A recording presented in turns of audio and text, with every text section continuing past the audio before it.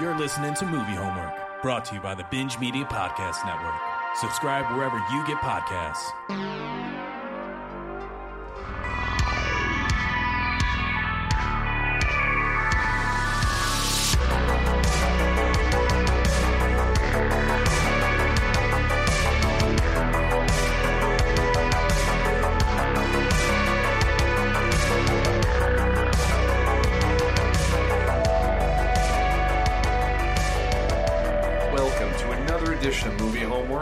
BingeMedia.net. I'm Jack, and I am joined today, as always, by my co-host, Chad C. What's going on, man? It's going and going, buddy. It's been a minute since we've had one of these shows, like a month at this point. We're slacking, life gets in the way, schedules don't line up, shit happens. But yeah, it's like, all of a sudden the actors decide they're going to go back to work, and our dance cards both fill up. It's weird how that works, but yeah. So yeah, it's been a little while. Our last show was Nightmare Before Christmas. No secret at this point. It's a favorite of both mine and Chad's. So that was a fun show. Really love that movie and love talking about it. So if you haven't heard that yet, go back and give that a listen. Originally, we had planned to cover this content a lot earlier. This is an episode talking all about Martin Scorsese's Scorsese shorts, which were released on Criterion sometime, I think, in the last calendar year. It might even be 2 years ago, if memory serves. But to coincide with the release of Killers of the Flower Moon, but we shifted a little bit, and then life got in the way. But here we are, finally talking about these short films. So. Yeah, something that's been on my docket of stuff to watch for some time. Not that I have seen every Scorsese film yet. Still a few there that I don't know why I just haven't made the time for. But Chad, were any of these films on your docket, or was it just kind of, hey, let's watch them because why not, sort of thing? So I've seen Italian American before a couple times. That's the only one of these that I had seen. I've always known about American Boy. I know Tarantino's a fan of that. I know the Safdie brothers are a fan of that. And of course, I've been aware of it. These other three, his really earlier stuff, I had never seen, but I knew about them as well. It's just a matter of getting around to them. And I know they're pretty easily available on YouTube, and I was just being a lazy piece of shit. I don't know what to tell you. Scorsese's my favorite director, and I just didn't get around to watching these shorts until recently, but that's what the show's for, so. Yeah, sometimes you need an excuse for this stuff, right? And this is a good one. Exactly. But yeah, so the 5 short films are, I have them listed here in no particular order. I probably should have done it in chronological, but oh well. It's Not Just You, Murray. What's a Nice Girl Like You Doing in a Place Like This? The Big Shave, American Boy, I think the subtitle is A Profile of Stephen Prince, and Italian American. And all 5 of these, like I said before, were released on Criterion Blu-ray, so you can find them there. As Chad mentioned, that you can also find them on YouTube. And, each of them is a little bit different. For our purposes, we're going to be talking about this a little differently than we normally do. Superlatives don't really apply to these. Documentaries, short films, there's not enough to chew on there. Short films are typically like short little ideas or these, documentary subjects. Sometimes you can find narrative documentaries, but these don't really follow that kind of structure either. They're more conversational and sort of observational. So, Chad, you reached out to me on this, but I think, we kind of collectively made the right call that trying to say best use of music in one of these is just, it doesn't, I don't know, it doesn't quite fit. But yeah, I can't casting swap someone I don't know who the fuck they are, right? Pretty much. I don't know this guy, right? Although I will say, if I was going to casting swap with anybody, this would only make sense to me. But Scorsese's mother is almost a spitting image of my grandma when she was here, and it's just okay. It's crazy whenever she pops up in movies. My grandma dyed her. She lived to 94 or 95. Dyed her hair brown every week with her sisters. So that was the only difference. But she had the thick glasses. She was Italian. She made the meat gravy every Sunday. She kind of talked the same way. It's nuts how similar they are. So That would have been my awesome. casting Yeah. swap, but it only would have made sense to me. So, but She's but yeah, great. so I don't know. I guess we'll start with I'll ask you a question. Out of the 5 shorts here, which one of them was your favorite? I think by far Italian American. Like I said, I've seen that one a few times, and I just think Catherine Scorsese, like, she's so charming, she's so funny. Like, I mean, Scorsese knows what he's doing with her. Like, it's just like, all right, I'm going to zero in on this. Like, just even their chemistry that she has with the husband, she's like, she's like, why are you, when they're sitting on the couch and shit, just the banter back and forth. And she knows, she's just, she knows she's on camera too, plays it up. Yeah, I love that short. I've always really liked that a lot. So, easily for me, that stood out. And it's still, I'll continue to rewatch that. I mean, it's 49 minutes, and it's really, I don't know, it's just very heartwarming, and it's just cool to see Scorsese with his mom and dad in a very intimate space like that. So yeah, well, I'm kind of glad we're starting there, because I think something else that I really like with Italian American is that it is like, if you're a fan of Scorsese's work, you have seen both of his parents throughout his filmography. So of all of these shorts, to me, this one feels like almost bonus kind of behind the scenes footage from any of his movies, and to see where his perspective comes from, his turns of phrase, the way that he presents himself, the way he talks with his hands in that very specific Italian way, but in a way that his mother does. It's very cool to see. I don't know, the way that he's embodied both of them in different aspects, in different performances or interviews or things like that. I was really engaged with this one. I think the most American Boy has some moments that are really interesting too. for sure. I really like that guy, that Stephen Prince guy. He's just a character, and you can sort of see shades of, I don't want to say Travis Bickle, but like the type of person that's on the fringes of polite society that Scorsese would do so much with in, King of Comedy or Taxi Driver or even Bringing Out the Dead. I don't know. I felt like there were shades of some of his characters in that guy, and that was really interesting to see too. Well, yeah, I mean, for those who don't know, Stephen Prince is the guy who sells him the gun in Taxi Driver. Right. You can definitely see that. I mean, and the kind of the friendship that like Scorsese has with him too. I mean, yeah, it's 100%, because I mean, the guy is Prince is. I mean, he's all. I mean, he all over the place, but he's also very charming in a way. Like you can't tell. Like, I mean, some of the stories are so ridiculous, but he also, I don't know, it's like a groundedness to it almost, that you're like, it's really sincere coming from him. It's there's some real good moments. I mean, they just, like, from the second he walks in the door and starts fucking wrestling with that guy, they're just going at it. Well, he reminded me a lot of a member of my own family who I won't mention on a recording, just so that I can protect this person's anonymity. But somebody that I'm related to who is very much a salesman, and this person's been a salesman the entire time I've known them. And the way that they have a real talent for walking into a room, and, they came from a different era than the one that we're currently in.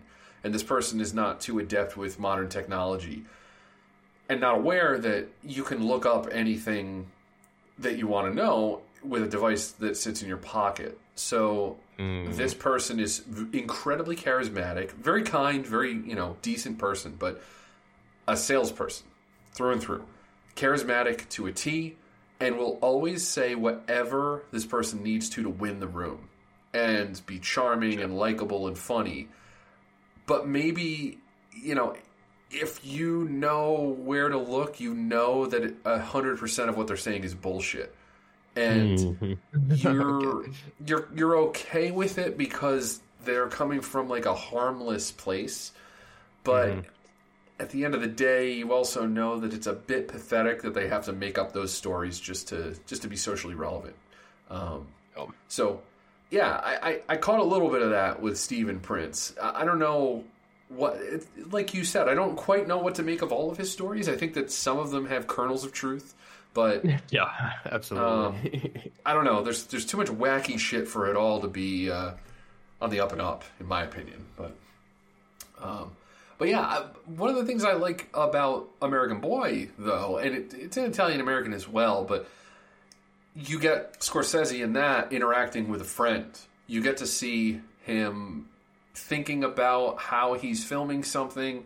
There are a couple times where he like, I don't know if it's breaking the fourth wall in a documentary, but note to the editor, cut this part out, stuff like that. He's kind of thinking through in the moment how the finished product will be presented. I really like that. I like him too as a personality. The nice thing about Scorsese's career is that he pops up in a lot of his films, so you get a sense of who he is in some of his documentaries, and obviously some of his acting performances, like in Taxi Driver and some of his other films. But yeah, there's just a lot to chew on with both of those documentaries. That makes it so interesting that the other shorts that are kind of packaged together with this set are so different. The one that I kind of want to talk about first is The Big Shave, just because it is such a almost like experimental concept film. I think it's 5 minutes long, if that. And the whole thing is just a guy going to the mirror, getting ready to shave, and then shaving and cutting himself and continuing to cut himself and cutting himself some more, and just a deluge of blood all over him by the end of it. My understanding is that this is some sort of metaphor for the Vietnam War. That's fine. It might have meant more back then, but to me this is just it's a concept.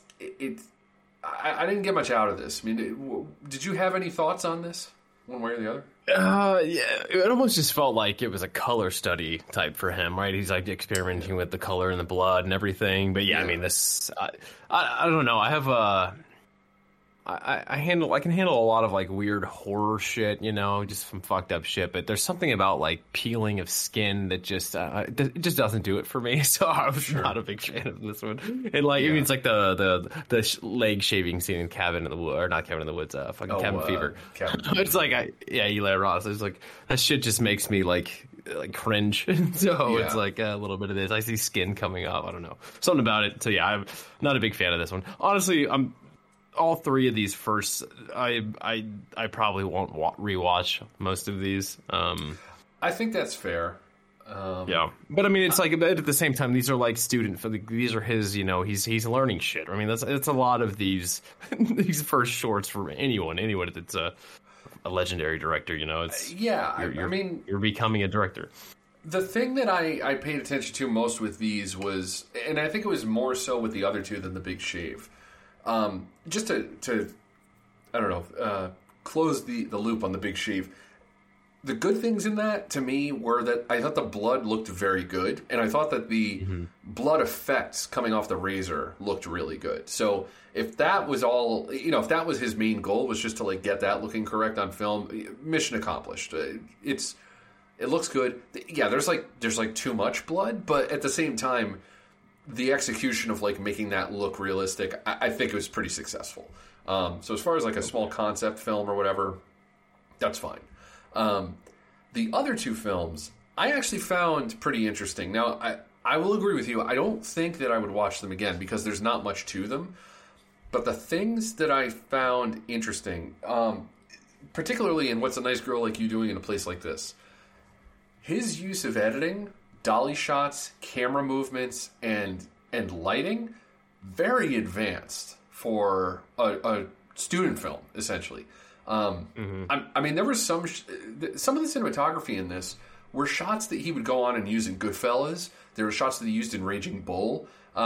Stuff that I recognized almost immediately. The idea is funny. I rewatched Fight Club a little while ago, and there's a shot in this that reminded me of Fight Club where he's showing a room and he's jump cutting as furniture and pieces of the room are being put together, essentially, and like added to the space. And it reminded me a little bit of the IKEA scene in Fight Club. You know, different type of scene, but I don't know.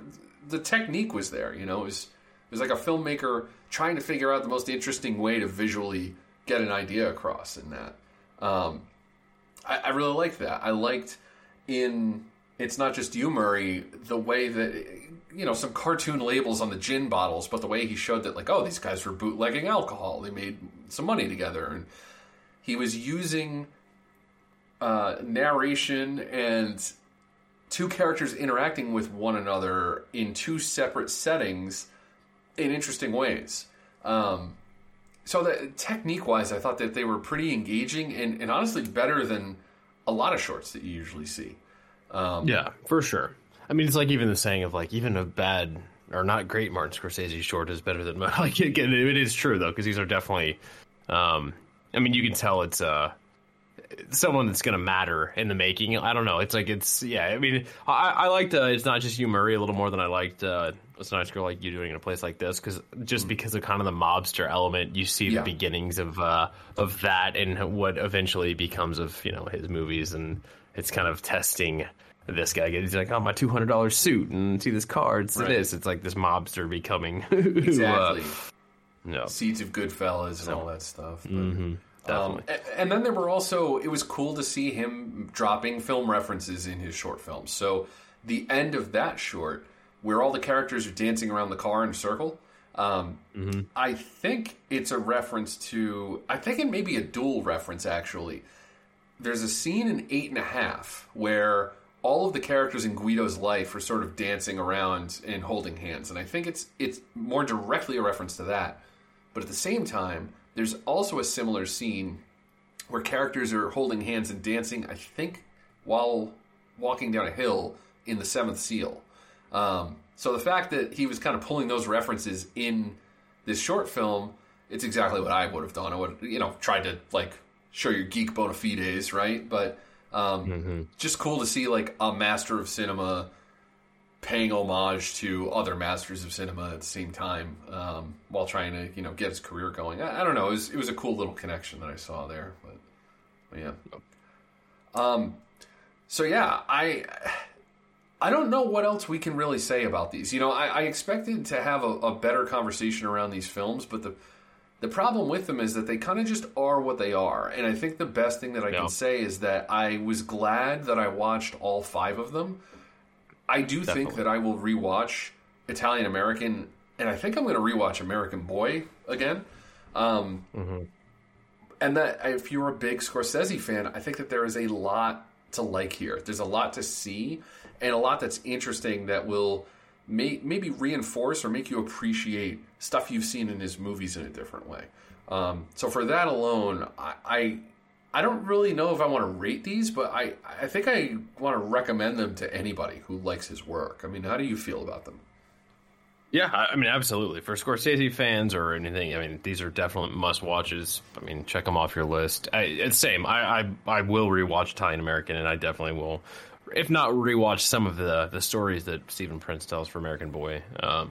Yeah, I mean, these are, they're I mean, Italian American's 49 minutes. I think American Boy's like 55 or something. I mean, they're quick watches, and these other ones are like 16 minutes or less. So, yeah, you can watch all of these in like the span of a 2-hour movie, pretty much. Definitely.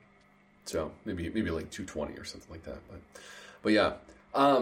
So I know what you're thinking as a listener here. Oh wow, that's a really short episode. There wasn't much content there, and I think Chad and I were thinking the same thing. So. You know what? Fuck it. Let's just do Killers of the Flower Moon. Here's the trailer. This wealth should come to us. Their time is over.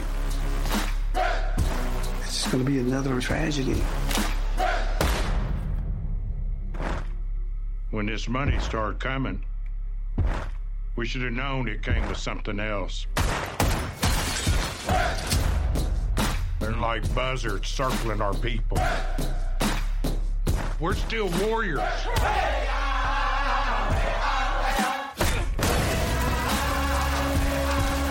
I ought to kill these white men who killed my family.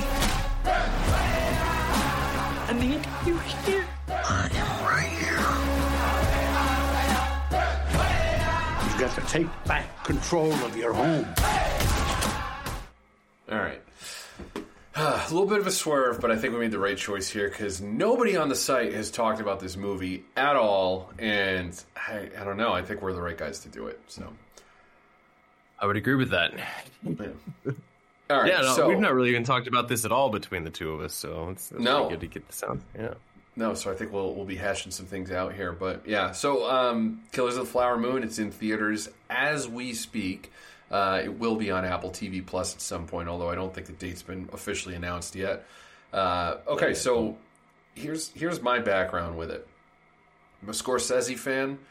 DiCaprio, De Niro, Scorsese. I'm done. I don't care what the movie's about. I don't care how long it is. I'm in. I don't give a shit. This movie could be the My Little Pony movie. I don't fucking care. Like, that's all I need.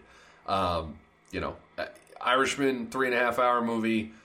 Killers of the Flower Moon, 3.5 hour movie. So he's really using the runtime in his latter years here.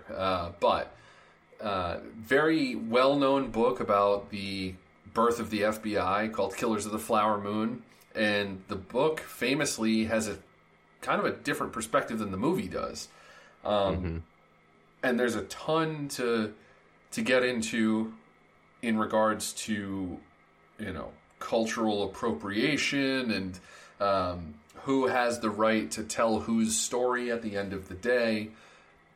There's a lot there, but I want to start with just the DiCaprio and De Niro of it all. So DiCaprio at this point has made, 7 or 8 films with Scorsese, I want to say? This is their 6th collab, I believe. This is the 6th? Okay. 6th for them and then 10th for De Niro, yeah. So, staggering amount of continuity between director and actor. Pretty wild that the three of them didn't get together until now, given the length of time that they've been separately working with one another. But really glad that it was this story that they got together on. As great as they are, I think that Lily Gladstone in this is pretty phenomenal. I think she's a shoo-in for a Best Supporting Actress Oscar. And I think that the thing that really sells that to me is the fact that she shares the screen with DiCaprio and De Niro, and in many of those scenes, she's actually the most magnetic person in the scene. I think that's pretty impressive, given the status of everybody on set that day. Absolutely. But a lot here. Robbie Robertson's final film score before he died. Just a lot of good stuff. You got to see this in the theater, I think a week or two before I did, but initial reactions to this. So I've seen this twice now. I watched it the first time, liked it, but I was like, yes, it's very good. It's a really good movie, but it's like middle tier Scorsese. It's not upper echelon Scorsese. It's what I thought on the first watch. I also, the screening I was at the exact pretty much 3 hour mark, tornado siren went off. So we had about like a 20-minute pause in between 3.5 hour movies. So that was only, and then during that 20-minute stretch, I'm like, checking emails. And then the last hour, I'm just like, oh shit, thinking about the emails for the last hour. So made a mistake there.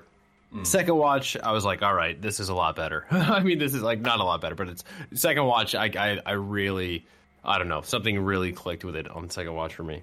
Yeah. Yeah, I mean, exactly what you said. I mean, Gladstone is an absolute revelation in this movie. I mean, she is just phenomenal. I cannot wait to see what she does next. I mean, give her the fucking Oscar now. Like, she absolutely deserves it. But yeah, I mean, I think this is a great De Niro performance too, man. I mean, he's, for all the bad grandpa, dirty grandpa, whatever the shit. I mean, all these War with Grandpa, all these movies he's made in his later years. I mean, to be a performance of this, like what he delivers here, I think is just fucking spot on. Like he's just such a terrible human, but he delivers it with this like it's that weird, making these villains relatable or something of that nature. But he's just, I don't know. I think he's fantastic in this movie, and the fucking process the de-aging shit in The Irishman. I think Alex always gives De Niro shit in the later years, I think, but I don't know. This is one of those movies that I think you can point to this as his elder years of like, dude, he's still got it. He's still got it. Yeah, he's basically playing Satan in this movie. You know, he's completely charismatic, but from the moment you see him, he lays out his intentions. He's like, yeah, this wealth should be coming to us, and you should probably marry into the family. And that's like, that's kind of jarring, you know? I think you expect to walk into a movie like this and have, I don't know, be able to relate to characters like DiCaprio and De Niro because of their stature. Like, why else would they be in the movie? Not having read the book and not knowing exactly where the story's going, I had an inkling De Niro might be a villain, but I didn't realize DiCaprio also was one, and sort of just like a complicated, I don't want to call him a shyster character, but just sort of a child, like waiting to be told what to do at all times, you know? Yes, absolutely. But yeah, man, this movie is evidence that when De Niro wants to turn it on, he absolutely can. Like, he still is one of the great actors, and he just knows when he needs to get a paycheck, I guess, is what it comes down to. So, yep. Got to pay for that yacht somehow, you know. Absolutely. Well, you just had another kid, though, right? Yeah, exactly. Yeah, so probably gonna need some funds for that as well. But yeah, I think that this is a really interesting cast. I mean, one thing that Scorsese does in this movie that's kind of interesting, and I'm not sure what the through line is, but he has 4 musicians in bit parts in this movie. So he's got Jason Isbell as Bill Smith. He's got Sturgill Simpson as, I want to say his name was like Harry Gregson or something. Sort of like a cowboy character. Charlie Musselwhite is in there. And then Jack White has a cameo.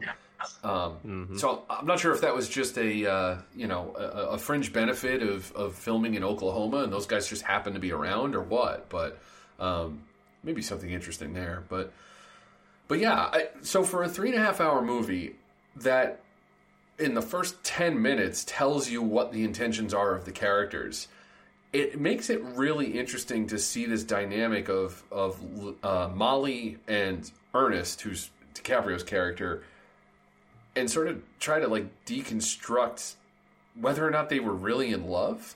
I found that fascinating because I didn't really feel watching it once that I had a good grasp on what that relationship was or like what it was supposed to be, you know? It seems complicated in a really, I don't know, really deep kind of way. I don't know if you had a reaction to that particular aspect of the story or not.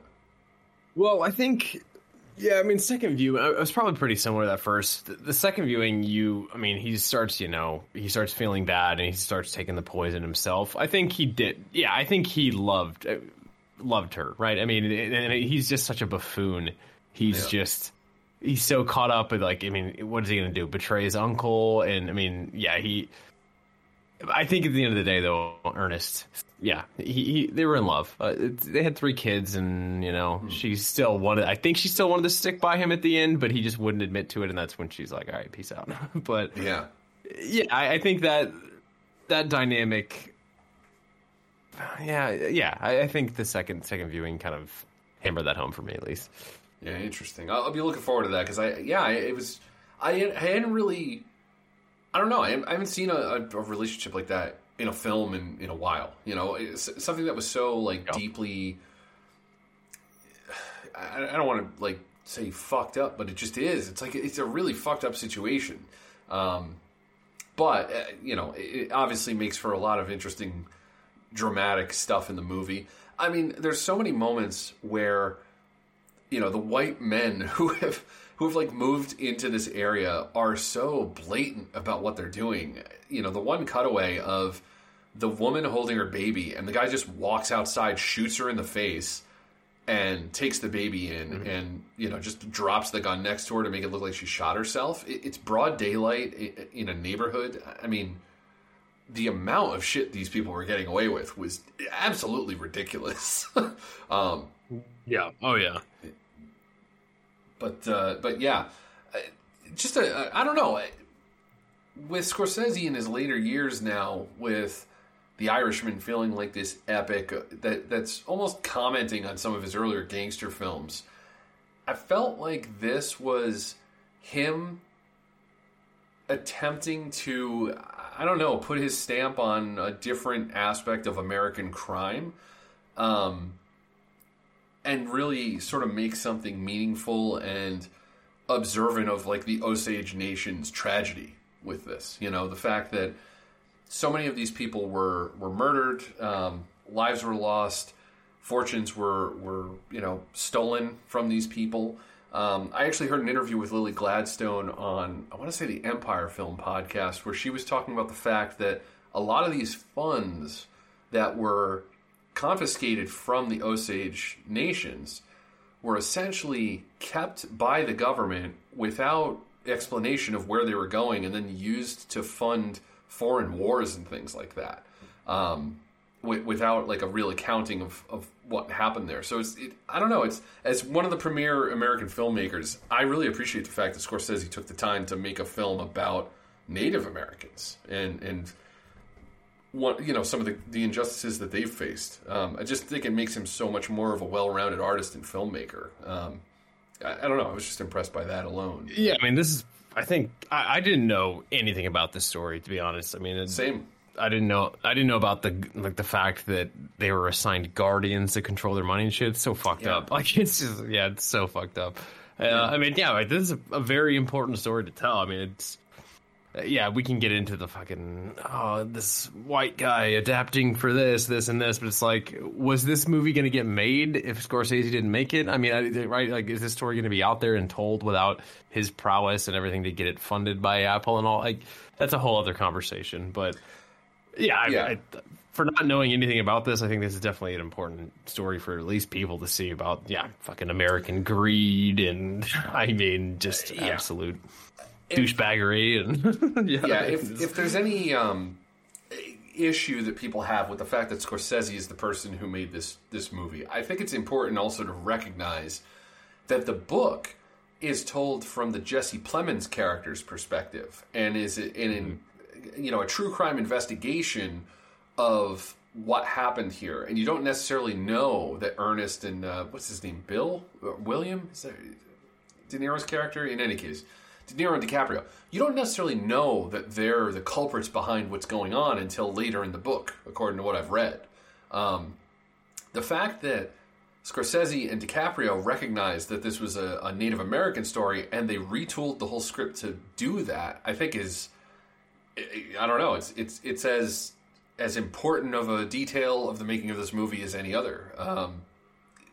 Well, because did you mention that already? Like, DiCaprio was originally playing the Plemons character, right? And that's, like you said, it was centered around, it was coming from the FBI perspective, which is a whole other movie, right? If DiCaprio, the A-lister, is in that role, it's a whole flipped thing. But then the fact that they recognized, I want to play the Ernest character, that's its own. I mean, I think, I just can't think of there's not a lot of A-list actors, I don't think, that would necessarily put themselves in this type of a role.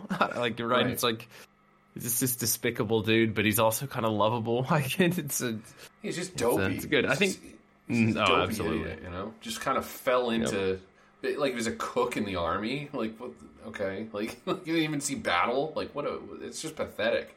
But yeah, I mean, but how many times have we seen the movie where, if you flip it and DiCaprio's the one investigating these murders, like, that's a 2-hour thing, and we've seen that movie before. I can't really remember seeing a dissection of, like, truly evil motherfuckers just insidiously marrying their way into wealth and getting away with it. That's such an interesting angle that I think made for a way better finished product than what might have been in other circumstances.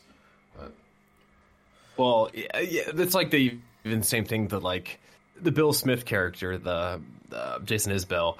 It's like he's doing this investigating of who's murdering it, but he's going from sister to sister too. So he's got underlying things going on, other motives too. So it's there's just a lot of scumbags in this movie.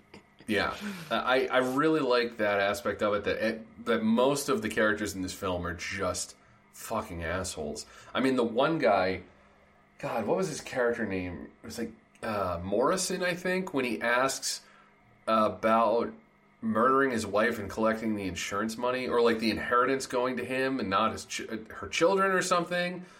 And then him just saying like, yeah, well, I'm not going to do it unless I get the monmoney or something. It's just like, what the fuck? Like, did you just say that out loud, dude? But pretty incredible. I would be remiss if I didn't mention Ty Mitchell. This guy, he's only been in 4 movies. He's the guy that Ernest is trying to hire to kill the Native American so he can get the life policy, the one with the one eye. That dude is fucking great in this movie. He's so perfect for a Western. Like, he's just one-eyed, just grimy looking dude, but he's so perfect in this movie. He was apparently in True Grit in 2010. I guess I don't. Oh damn! Okay. It's been a while since I've seen that movie. Yeah, he has 4 credits on his IMDb, but he's fantastic in this. He's straight from the Danny Trejo school of just like amazing faces to put in a movie. Yep, just so much character on that guy. I feel like there's a lot of those in this though. Like, they found some of the most like weird looking fucking white guys imaginable. They have like no necks, or they're just like, yes, I don't know, they're just weird. Like, yeah, it's a lot of country club. Casting. Yeah, a lot of country club goers. A lot of guys who like mayonnaise on their sandwiches. Put it that way. So, yeah, a lot of that. But all right, well, I had a really good time with this movie. I enjoyed it thoroughly. I don't know exactly where I would rank it in Scorsese's filmography yet. I feel like it needs a couple more watches, but I guess this is as good a time as any to jump into some superlatives. I've got a few here, so let's just kick it off. The Kupka.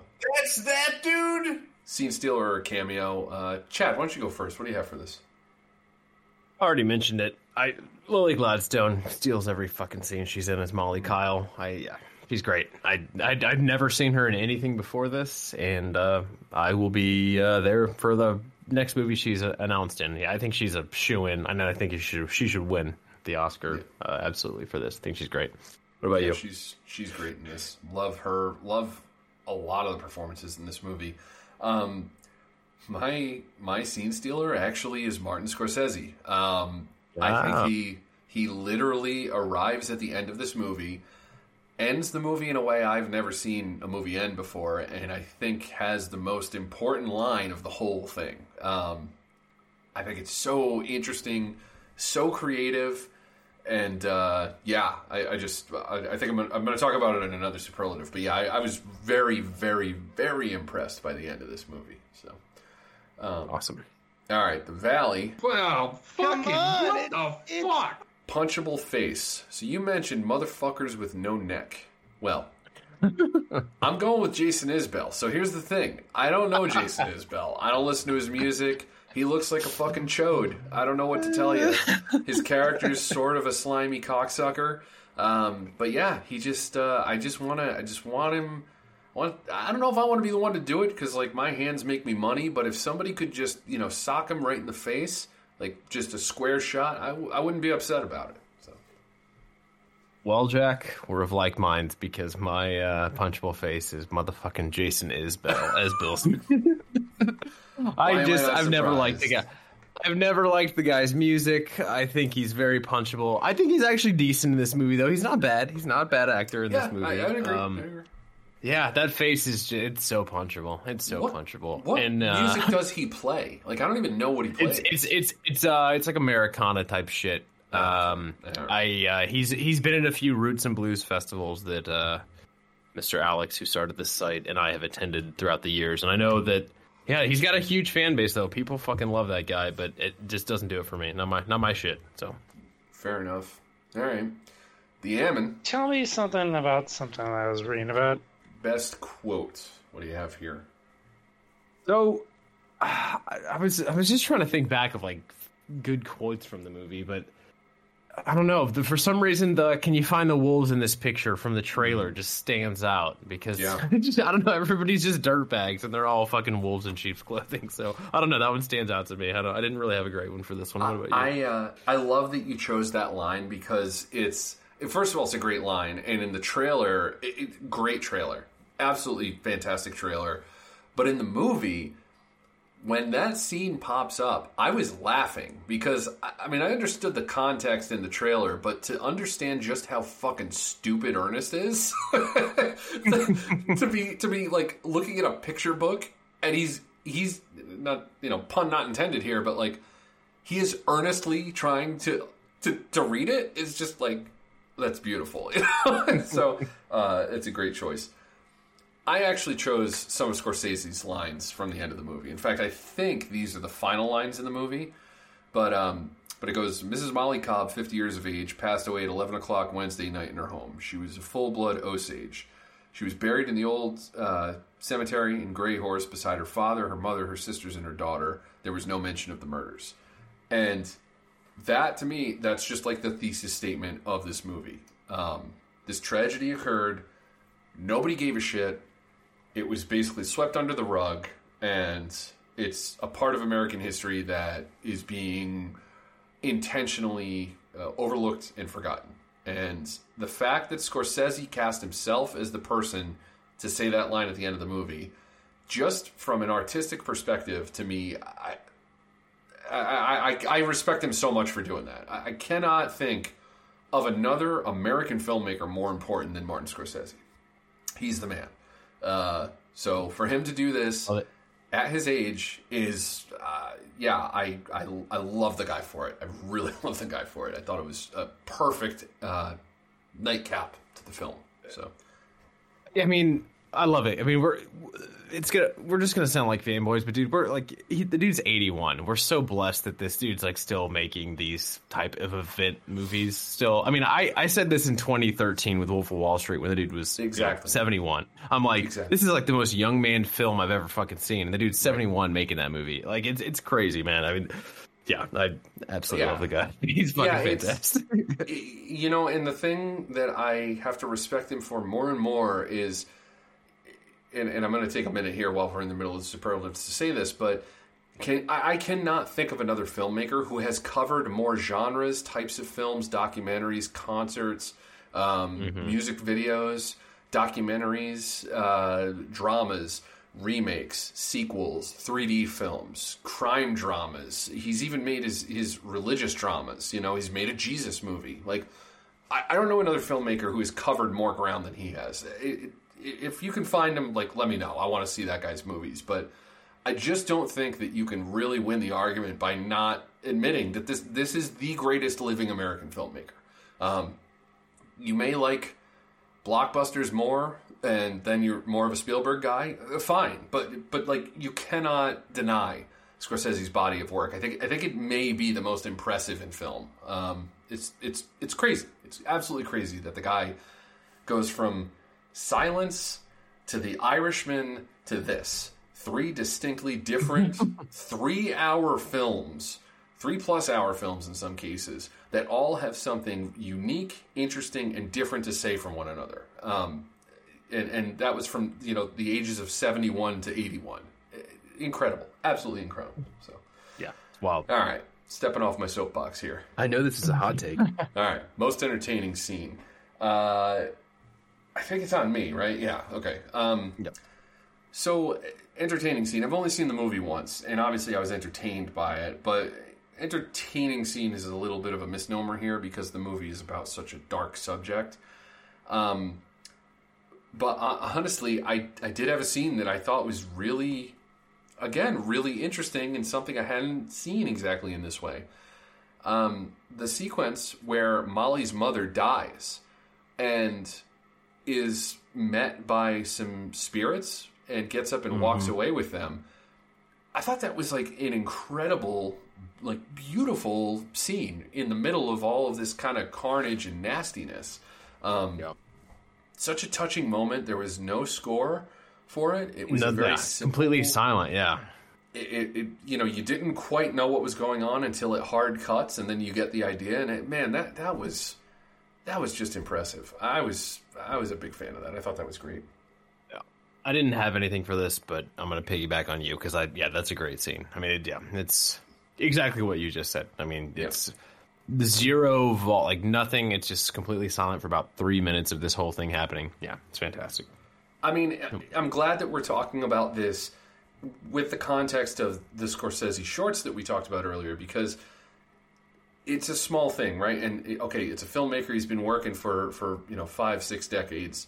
He should know how to do this stuff by now. He should have ideas in his head, blah, blah, blah. But as you and I both know, like, I've made short films. I was never as visually talented, nowhere near as like the greats. And the fact that he can still come up with ideas like this later in his years and, visually get ideas across, he's still vital. I can't stop talking about it. I fucking love the guy. What do you want from me? So he's great. He's great. All right, we're going to skip the TM because this is what's held up the best and the worst. And honestly, in a month's time, I don't know if we're in a position to talk about that. So let's just skip that one. Yeah, there's you can't age in a month. Yeah. Like, what do you want from me? Pete MC, best use of music in the movie. Did you have anything for this? That it's the first song from Robertson, the Osage Oil Bloom. Yeah, so we're on the same page. Yeah. He's driving it. It's just like, it gets you in it. It's like, it's Scorsese to a T. You're like, yep, this is that kind of bluesy, kind of upbeat. Yeah, fuck yeah. It just got me like right into it. Like, yes, I'm fucking here. It's Scorsese. We got this Robbie Robertson score. I knew instantly it was Robbie Robertson. So yeah. Yep. Somebody described it on a forum as it was almost like the Rolling Stones made a Native American score for a movie, and it's perfect. That kind of fit, So I really liked that. I thought that was a nice way of describing it. Yeah, I mean that was my pick as well. The only other thing I would mention is throughout the movie when they use that sort of like 2-note bass or like cello beat for like dramatic notes, I thought that was a really nice touch. But yeah, it's an awesome score. I've listened to the score 2 times, I think now, maybe 3. It's got a lot of nice moments, so it's very nice swan song for Robertson to go out on. So, all right, the PJ dynamite drop in, Monty. It's a casting swap. So for me, I think this movie's cast really well. I don't really have problems with anybody. I feel like you're going to steal mine. All right, just go. Well, this is more from the perspective of I would just like one more slightly higher profile movie star to be in the mix somewhere, So I was thinking through the characters, and I thought back to that same character I was referencing. I think his name in the movie is Kelsey Morrison. But he is one of the guys who is tasked with burning the house down for Ernest. Or he's he's the guy who's like the safecracker, but he's the guy who's explaining like, it's either the wife or the kid. It's like, if they die, will I get the inheritance? That guy. Yes. Right? His name is Louis Cancelme on IMDb. Okay. Yep. I just felt like that would have been a good place to just give me like one more movie star, just like somebody in the background that like bolsters the cast a little bit and has a couple moments. And I was trying to think of somebody who was sort of up and coming. He might be a little young for this role, but I don't know. I'd like to see it. I was actually thinking Austin Butler here. I like him in Elvis. I'm really interested to see the Jeff Nichols movie that he's in, The Bike Riders. Bike Riders, yeah. And obviously which is apparently... keep going. Sorry, I just interrupted with a hot... It's apparently being shopped around right now. Disney's no longer releasing that movie. It's being shopped at the studios. Yep. Okay. All right, sorry. Jesus Christ. Okay.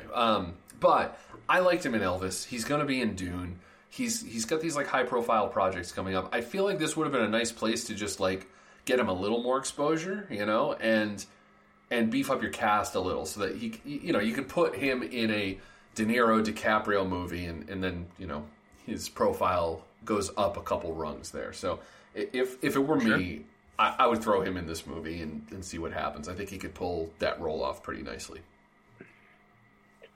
Okay, so I went with this calendar year's Best Actor winner. I'm wanting to replace him in this movie.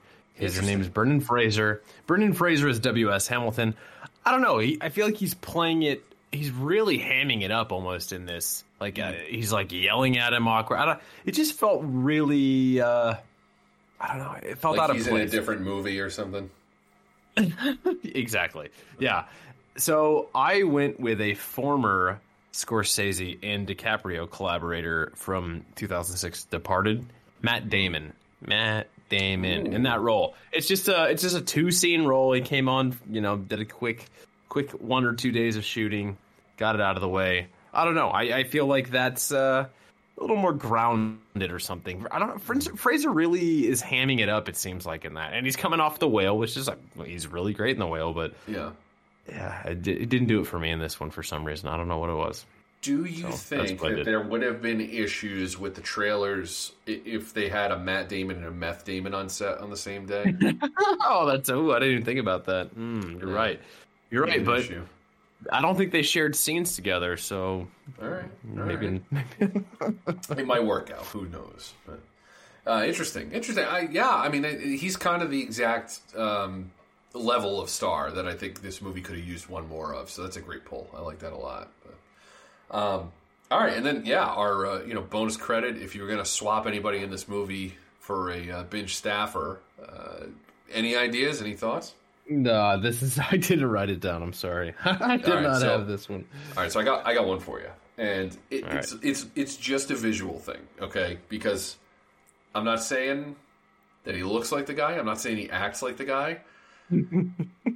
But if there's anybody that I want replacing the Jesse Plemons character just so they could wear a giant 10-gallon fucking cowboy hat, I want to see TM roll up with a sheriff's badge, a belt buckle, and a bolo, just here to do business. You know what I mean? So I would swap TM for Meth Damon and see how that goes. Do you think he would be talking to the Osage and being like, "I'm so jealous of your poops right now"? He couldn't concentrate. I don't know, but yeah, I love it. I need to see Tom in a fucking cowboy hat now. Gotta see this. Sneaky Juan, if you're still out there listening to this, you know what to do. So. All right. That kind of rounds it out here. I say we give this thing a letter grade and let's get out of here. So, again, the Scorsese shorts, I don't think we should rate those. I think that's just a recommend. Killers. Let me throw it to you first. What are you going to give Killers of the Flower Moon? Man, after 2 watches, I think this is only going to go up for me. And to be, you know what, everybody can say, "Oh, this movie's too long." Then fucking don't watch it. Go fuck yourself. Go watch fucking 7 hours of reality TV or something. I hate that argument a lot of the time. This movie's too fucking long. Then don't fucking watch it. I don't know what to tell you. Like, if you can't put your phone away for 3.5 hours and just focus on a fucking movie, then you're a lost cause. So I don't know. So I'm going to go with an... First 2 watches, man, this is tough. I'm going to go with a very, very strong B+ after 2 watches. I think it's going to creep to an A at least, or an A-. I can feel it, but it just feels weird after 2 watches giving a movie an A instantly. Like, right, I don't know. It's tough, but that's where I am. Where are you at? Where are you falling at? Yeah, so 1 watch for me, so even less time than you. I think that this falls into the category of movies that I have a ton of respect for, but I don't know how many times I'm going to watch it. You know, I think it's a great movie. I cannot fault anything in it. But I do think that there's a difference between, you know, a favorite or a movie that you feel like you have to say is your favorite for a status thing. It's like Spielberg's filmography. It's like there's Schindler's List and there's Jaws. Is Jaws better than Schindler's List? I don't know, but like I definitely hang out with Jaws a hell of a lot more. But Schindler's List is a fucking masterpiece, so I don't know what that means. But I think for me, I can't not give this an A- at least. I just think that the point of the movie, the message, the filmmaking, the acting, the score, it's of too high caliber for me to not give it an A. I'll be interested to see what rewatches do for it. I think it will maintain. I don't know. It may go up. I'll have to see. But I think today it's an A-. So Love it. I think this year's been a pretty underrated year for movies, and I think so. Yeah. This will easily be at the top there. I mean, it's going to be this and Oppenheimer at the Oscars this year, which I'm pretty fucking okay with that because I love both of those movies. So. Right. Did you want to do Scorsese top 5 before we get out of here, or do you just want absolutely to scrap that? Absolutely. So yeah, we were talking about this pregame, and yeah, we both came up with a top 5 ranking for favorite Scorsese directed films here. I did scribble down a list. Yeah, you know what? I can rank these. So you want to do it like we did the Burton one? We'll do 5 to 1 kind of thing. Yeah, 5. Yeah, let's do it. You want me to start? Yeah. Why don't you kick it off? All right, my number 5. This movie has it's a pretty special place in my heart. It's actually been a few years since I've seen it though. It's Mean Streets. That's my number 5. I watched. Goodfellas was the first movie I saw of Scorsese, and then I watched Goodfellas, Taxi Driver, and Mean Streets all in the same weekend. Wow! And there was something about Mean Street for the first time. I remember I was probably like fucking. I don't even remember at this fucking point, but I got on the De Niro Scorsese train, and it's just the Harvey Keitel is great in it. It's just there's something about it. Early De Niro, it stuck with me. That's where I'm at. What are you for 5? Number 5 for me is After Hours. It's really risen up the ranking for me. I don't know. It's this weird little like genre movie. The stakes are way different than any other Scorsese flick. It's weird. It's funny. It's got combinations of actors that go on to do like way more famous things that you would never expect to see them in this movie, but they're in it. It's a cool little flick. I like it a lot, man. After Hours is a good time. So yeah, that's number amazing 5. one sheet too. That fucking his little head. Oh, it's so fucking good. Yeah, this movie. If anybody out there who hasn't seen After Hours and thinks that it's like a minor work or something, I mean, it probably is in the grand scheme of his filmography. But a lot of film podcasts that I listen to, they like. There are a lot of people who think this is Scorsese's best movie. So, just a little food for thought there. If you're on the fence about watching it, you definitely should give it a shot. Yeah, Any American Werewolf in London, Griffin Dunn. Exactly. All right, number 4 for me. This was the first movie I ever built on film. I watched it twice in one night, so it also has a pretty special place in my heart. It's The Departed, 2006. Very nice. Yeah, I got to go with the DiCaprio movie as well, but I'm going with The Wolf of Wall Street at number 4. Movie is fun as shit, entertaining as all hell. Weirdly, I think I've only seen it all the way through once. Believe it or not, but really, I saw it in the theater once. I saw like 80% of it one night at my uncle's house. We were like having some drinks, and we watched like 80% of the movie because it had already started. And then I've watched pieces of it over the years, and I love all the pieces, and I quote it all the time. But as far as like sit down, start to finish, I think I've only seen it through once, but I kind of love that movie. It's just a good hangout movie. Legit, so rewatchable. It's my number 3 movie, so we can keep the conversation going. It's just so infinitely rewatchable, man. All the time, even if you're not watching the full movie, like you can throw on 20 minutes at a time, and it's just like everything. It's just so electric. There's so much going on at all times. It's crazy that the dude was 71 when he made the movie. I mean, this is the best DiCaprio performance of all time, in my opinion. Like, he won the Oscar for The Revenant. He's really good in Killers, but it's just like he's clicking on all cylinders in Wolf of Wall Street. It's just nonstop. The fucking Quaalude scene. I mean, it's so funny, so funny. He's such a just like unhinged in this movie. It's fantastic. Love it. Absolutely. What's your number 3 performance? Absolutely. My number 3 is a film that I own a poster for that is signed by all of the principal cast members. It is a film that is near and dear to the hearts of many massholes, and it is The Departed. So we flip-flopped 4 and 5 there. But yeah, I love The Departed. I have watched it endlessly. I quote it all the time. has one of my all-time favorite in-theater moments. It's a classic. I love The Departed. No bones about it. Yep. Same. I have the giant banner of Leo's character hanging in my basement. Awesome. Departed's fucking great. Movie's the shit. All right. Yep. My number 2 is was this the first? Hold on. Are we on number 2 or 3? I thought we were on 3. Well, sorry, Wolf was my number 3. Oh, yeah, that's you right. didn't do 3 and 4. Yeah. Sorry. Apologies. All right, so you have your 3. Sorry, your 3. Or was your 3 The Departed? Yeah. 3 was The Departed. Okay, yeah. Sorry, Okay, I fucked that up. That's my bad. You're good. Sorry. I just said this was my number 3. All right. This was the first movie I think we ever did on Movie Homework with you, Alex, and I. It is fucking Taxi Driver. It is... I love it so much. This is the movie that's like... De Niro is phenomenal all across. The score is great. The Paul Schrader aspect of it. It's I don't know. It's like comfort food almost for me. I hear the fucking score for this movie and it just puts me in a great place. I love Taxi Driver so much. It's such a fucked up movie. Travis Bickle's such a fucked up character, but this is my comfort food. I love Taxi Driver. Yeah. What is your number 2? It's a classic. That's the thing about a guy like him. He's got so many classics. It's just like it comes down to personal preference at a certain point. Number 2 for me is by far is it?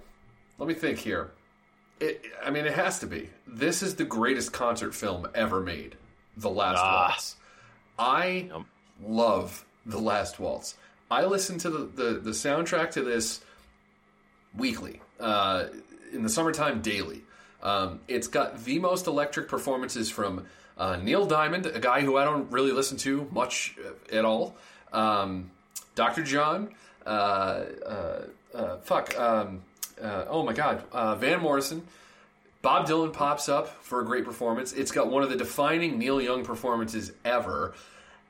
And the band themselves are so fucking electric in this. I mean, there are moments where Levon Helm is singing Up on Cripple Creek, and you can tell he knows this is it. He knows this is the last time they're going to play, and he's just giving it everything, you know. Robbie's on stage, he's playing his heart out. Like, the whole band is as tight as they ever were. It's a great format for a concert film, weaving in the interview footage. Again, you get Scorsese in the film as a character, as himself. The Last Waltz is absolute fucking perfection. I cannot say enough good things about this movie. So I have a confession to make. I just saw The Last Waltz recently, within the last few years. Oh, very nice. That was one of the Scorsese outliers for me, and I really like it as well. It's great. I mean, it's also it's my exact favorite era and genre of music, so I'm completely in the bag for that movie. Yeah, it's right. Right up your alley. Yeah, it's awesome. All right, yeah, number 1. Are we gonna have the same one? I don't see how we can't. Right? It's fucking Goodfellas. Top 3 movie of all time for me. It's Scorsese operating at every level. I mean, to everything about this movie, the score, the fucking pacing, the acting, it's so fucking good. I can't, I don't even know what I can even say about Goodfellas. So, I used to say, and I think I maintain this, that there are movies that I just call them perfect movies because I think they're completely unassailable. Like, there's nothing... You can't do anything differently. It's perfect. You can't do better. I think that this is a perfect movie. I think... Yep. It may not be a favorite of mine. I think Braveheart is a perfect movie. I don't know what else you do to make that movie better or change, you know? I think that the original Star Wars is a perfect movie. I mean, look at what it spawned, you know? I think Jaws is a perfect movie. Goodfellas is a perfect movie. There's nothing... There's not a moment of that movie that feels like you are not on a roller coaster ride. And that's a movie about, crime bosses and, mafia underlings in the 50s. It should not be as energetic and awesome as it is, but it's such a... It's like you said about Wolf of Wall Street. It's like such a young man's movie. Yeah, full of energy and everything else. It's the movie that he should be remembered for. If you have to boil it down to one, it's Goodfellas with a bullet. Like, No, it's for sure. yeah, it's awesome. I mean, it's the movie that's always made me wish I was Italian. Like, literally, I'm like, God damn it. Oh, fucking parents. I was born to the wrong people. God damn it. Well, it's the movie that makes me glad I'm half Italian. So there you go.